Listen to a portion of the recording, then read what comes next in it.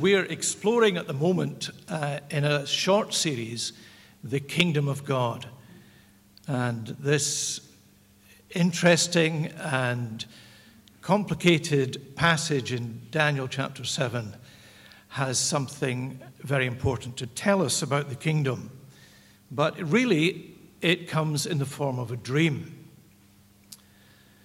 The prophet Joel, in his great prophecy concerning the coming of the Holy Spirit, says, "I will pour out my spirit on all my people. Your sons and your daughters will prophesy, your old men will dream dreams, and your young men will see visions." Scripture contains many examples, both in the Old and in the New Testament, of dreams. Right from the book of Genesis right through to the book of Revelation, God speaks to people through dreams. And this chapter we're looking at this morning addresses one of the most amazing and most significant of these dreams. In verse 1, we read, "In the first year of Belshazzar, king of Babylon, Daniel had a dream. Visions passed through his mind as he was lying in his bed, and he wrote down the substance of that dream." So what do we know about Daniel? I think it's quite important for us, before we look at the dream itself, to just look at the person who had the dream. In chapter 1 of the book of Daniel, we're told that in the third year of the reign of King Jehoiakim, which was in 605 BC, King Nebuchadnezzar attacked and defeated the city of Jerusalem, the royal city of Judah. A lot of temple treasure was taken back to Babylon, and along with it, we're told, a select group of young men taken from the royal family and the families of the nobility. And Daniel was one of these young men, probably about the age of 18, 19 years of age. We read also earlier in the book that Daniel remained faithful to his God despite enormous pressures. And we're told at the beginning that he also excelled in wisdom and he excelled in the interpretation of dreams. At the end of the book, we read that Daniel continued right until the first year of King Cyrus. Cyrus was of the kingdom of the Medo-Persians, and that was in 538 BC. Which means that Daniel spent 67 years in captivity and exile.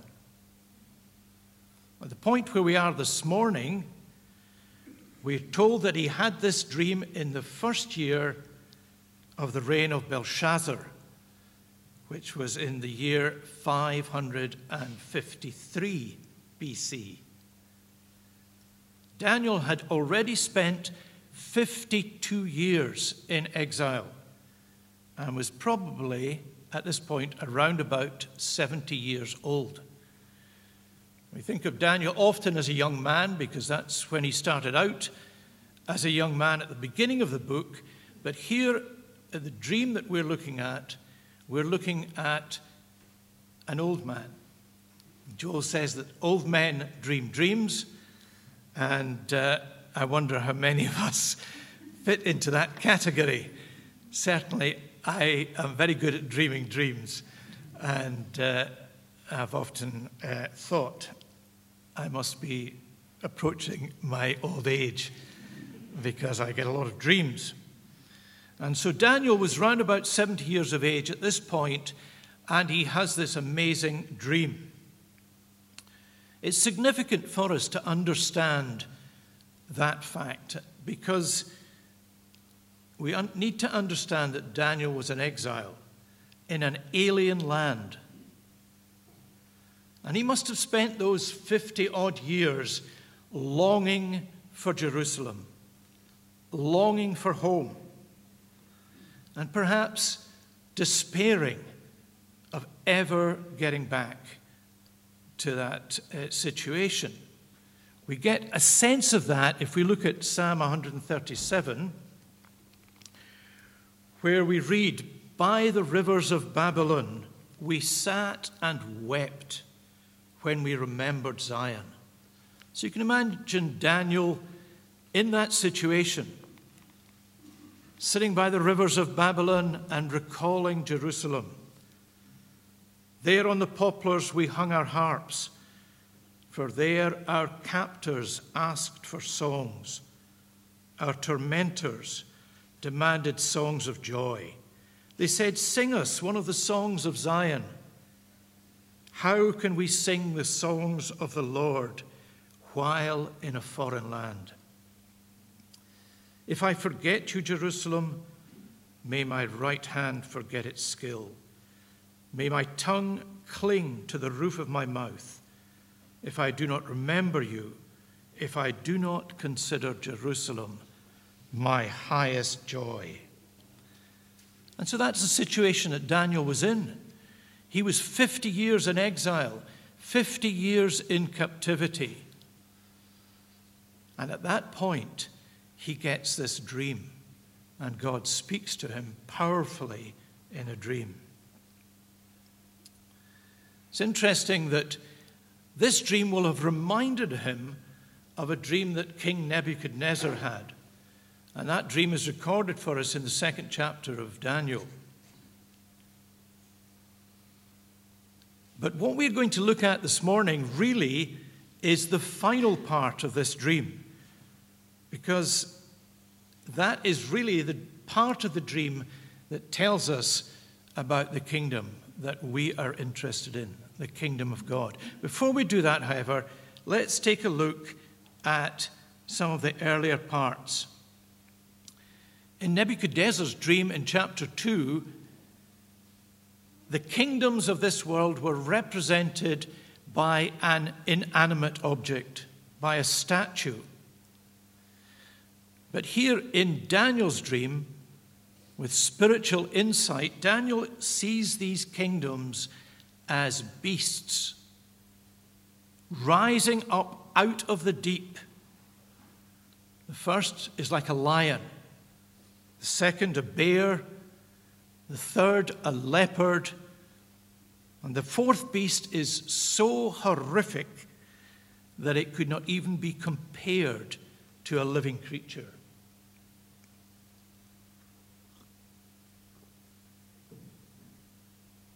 At the time of Daniel's dream, he, of course, would only be aware of the first kingdom, the Babylonian Empire. But we're in a place where we can look back in history and we can identify the other three beasts as the Medo-Persian Empire, the Greek Empire, and the Roman Empire. The significance and the comfort for Daniel was not who these beasts represented, but the fact that their time was limited. One was superseded by another.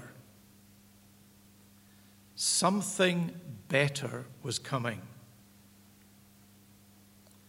In Hebrews chapter 11, we're told that Abraham lived as an alien in the land of promise, for he was looking for a city which had foundations, whose architect and builder was God. And here Daniel is taken to a place beyond exile and beyond captivity. He's given a vision of something glorious which is coming. And that is so relevant for us, I believe, in our day. As we look around the world and we see the conflict and the persecution and the oppression, we can think of many Daniels who have had to flee from their homeland. We think of the Syrians who've fled out of Syria, and Iraq and Iran, the Yemen. It's countless, the number of countries where men and women have been forced into exile. And Daniel here is given a vision of something which is coming, something which supersedes all that he's experiencing. And like Abraham, he's able to look forward. And I believe this morning that the Lord wants us to look forward to something that's coming. And so as he contemplates this fourth beast and the atrocities that it is committing, it's as if he sees a vision within the vision of another kingdom, one which is very different from all that has superseded it. Daniel sees thrones being set up, and he sees someone that he refers to as the Ancient of Days. This is a term that's only used by Daniel, but as we've been looking at the book of Revelation on a Sunday evening, we've seen other terms which equate to this expression, Ancient of Days. We've read about the one who is and was and is to come. We've read about the Alpha and the Omega, the beginning and the end. And Daniel sees the Lord in his glory. Last week, Mike was preaching to us from Isaiah chapter 6. In the year that King Uzziah died, I saw the Lord high and lifted up, and his throne filled the temple. Daniel sees the Lord here, high and lifted up, the Ancient of Days. And it says that this Ancient of Days was clothed in white as snow. His hair of his head was like wool. His throne was flaming with fire, and a river of fire was flowing out from before him. Last Sunday evening, when George was sharing about the letter to Thyatira, he talked about the reference there to fire as a symbol of judgment. And here is the Lord of glory on his throne with a river of fire pouring out from before him. Judgment is coming to these beasts that have destroyed the earth. And Daniel continues to watch, and we're told that he sees one like to the Son of Man. No beast here. Here is the Son of Man, the man Christ Jesus. It says in verse 11, I continued to watch because of the words. In my vision I looked, and there before me was one like the Son of Man, coming in the clouds of heaven. This kingdom is not coming from the deep places of the earth. This is a kingdom which is coming from heaven.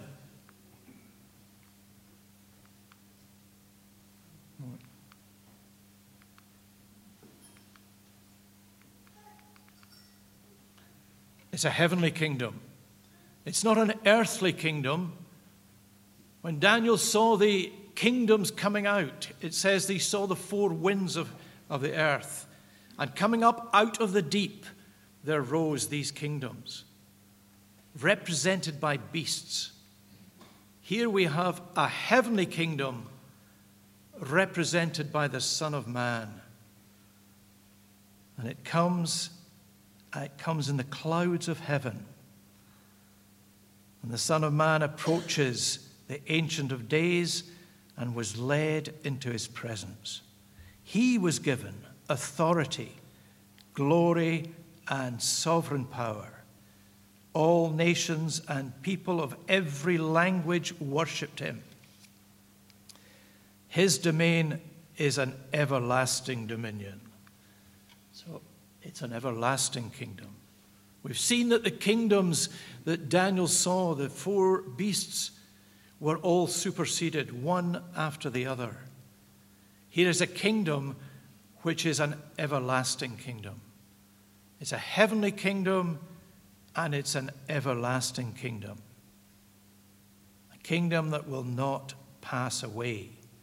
And his kingdom is one that will never be destroyed. It's an indestructible kingdom. So as we look at this kingdom, we see that it's a heavenly kingdom. It's an everlasting kingdom. And it's an indestructible kingdom. Who are the citizens of this kingdom? Well, friends, if we know the Son of Man as our Lord and our Savior, we are the citizens of this kingdom. One of my favorite verses in Scripture is contained in the letter to the Colossians, chapter 1, where it talks about God having transferred us from the kingdom of darkness into the kingdom of the Son of his love. Have you known that transfer in your life? In the old version of the Authorized Version, I think it uses the verb, he has translated us from the kingdom of darkness into the kingdom of the Son of his love. The whole idea is of being ferried across from one kingdom into another. And this, as Daniel is seeing this vision, it's as if these two kingdoms are operating at the same time. This fourth kingdom, this oppressive, destructive, evil kingdom, is functioning alongside a heavenly kingdom which is on the advance. The kingdom is coming. Jesus says in Matthew, I think, chapter 11,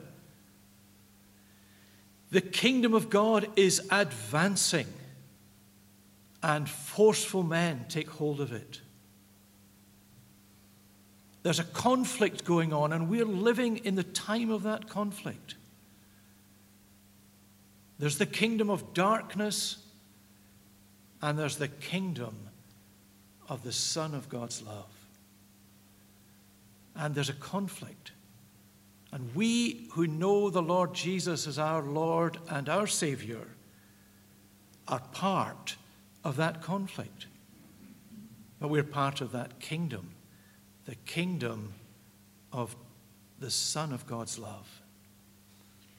And we're waging war against the kingdom of darkness.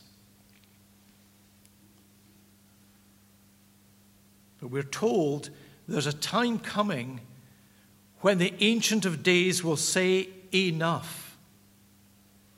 And the saints will take possession of the kingdom. There's a little book written back in, I think, about the 1970s by an American writer, Paul Bilheimer. And the title of that book was Destined for the Throne. And you know, each one of us sitting here today who have given their lives to the Lord Jesus Christ, accepted what he's done for us on the cross, we are destined for the throne. We are destined to reign with him in this heavenly, everlasting, and indestructible kingdom. We read in verse 24 and verse 25. Verse 20. Verse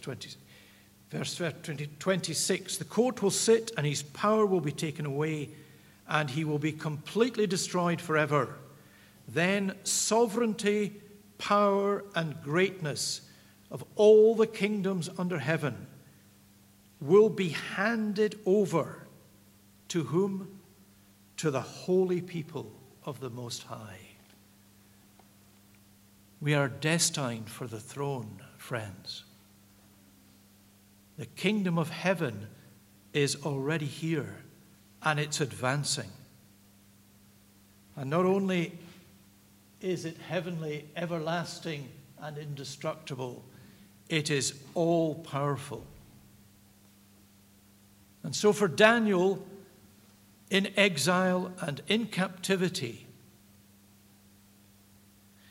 despairing perhaps of ever getting home, and we read through the book of Daniel, we realize that it's fairly obvious that Daniel never was able to return to Jerusalem.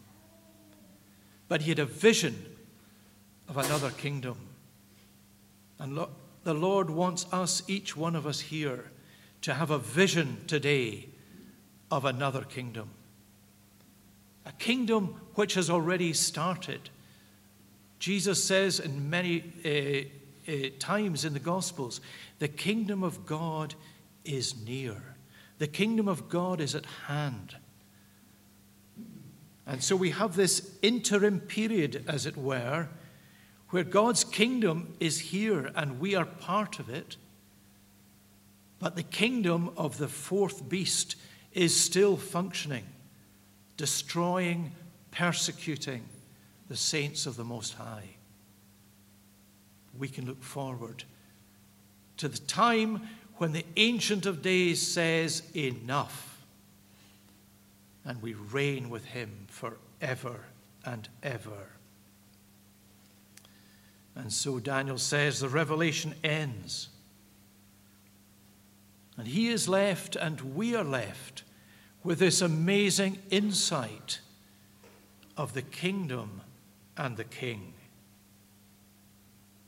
And so this morning I just want to ask the question of everyone here. Which kingdom are you in? Are you aliens and strangers in the kingdom of darkness? Are you citizens of the kingdom of light? There's a transfer, there's an opportunity here and now to be transferred from this kingdom into the kingdom of light, the kingdom of the Son of God's love. Finally, it's an all-pervading kingdom. And friends, the good news is that this kingdom is growing. We are blessed here with many Christians in this town. But we must never think of small things. God is building and establishing his kingdom. And we started this chapter with reference to the four winds of heaven. In my vision I looked, and there before me were the four winds of heaven churning up the great sea. And you know, if we look to the north, the south, the east, and the west, the kingdom of heaven is growing. And I just want to leave you with that encouragement. God is building his kingdom, and he's coming soon, and he's going to say enough. And we, his people, are going to reign with him forever and ever. I just want to close by doing a little thing with one or two people in this church who've agreed to help me. I've just said that the kingdom of God is all-pervading. And so I've asked three people to come forward and to pray the prayer that the Lord taught us, where he says, "Our Father in heaven, hallowed be thy name, thy kingdom come." We don't just say it, we pray it. And so I'm going to start by asking Jochen, who's going to come forward, and he's going to represent the north. And he's going to pray for the prayer that the Lord taught us in a Scandinavian language. I think it's Norwegian, but it might be Danish. So come and pray for us, Jochen.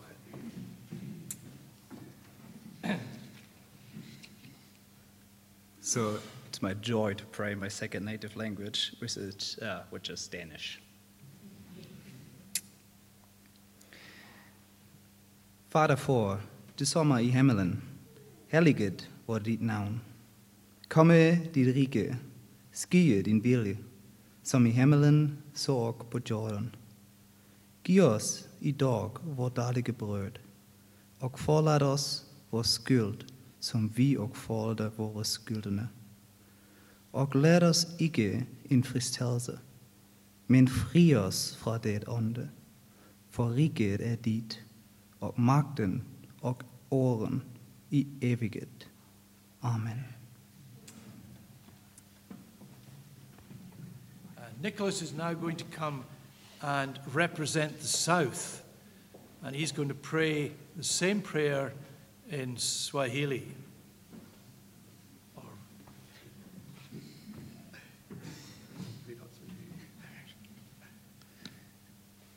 Let us pray.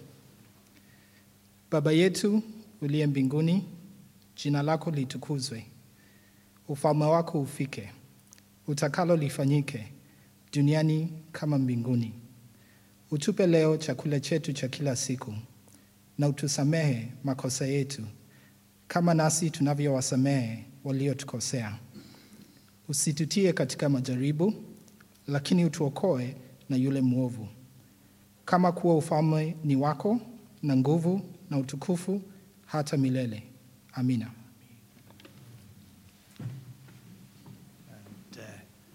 Stella is now going to come, and she's going to pray representing the East. Stella.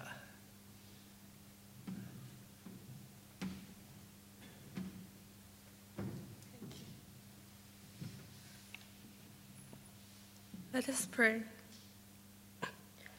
我们天上的父，愿人们都尊崇你的圣名。愿你的国度降临，愿你的旨意在地上成就，就像在天上成就一样。求你今天赐给我们日用的饮食，饶恕我们的罪，就像我们饶恕了得罪我们的人。不要让我们遇见诱惑，求我们脱离那些恶者，因为国度、权力、荣耀都是你的，直到永远。阿门。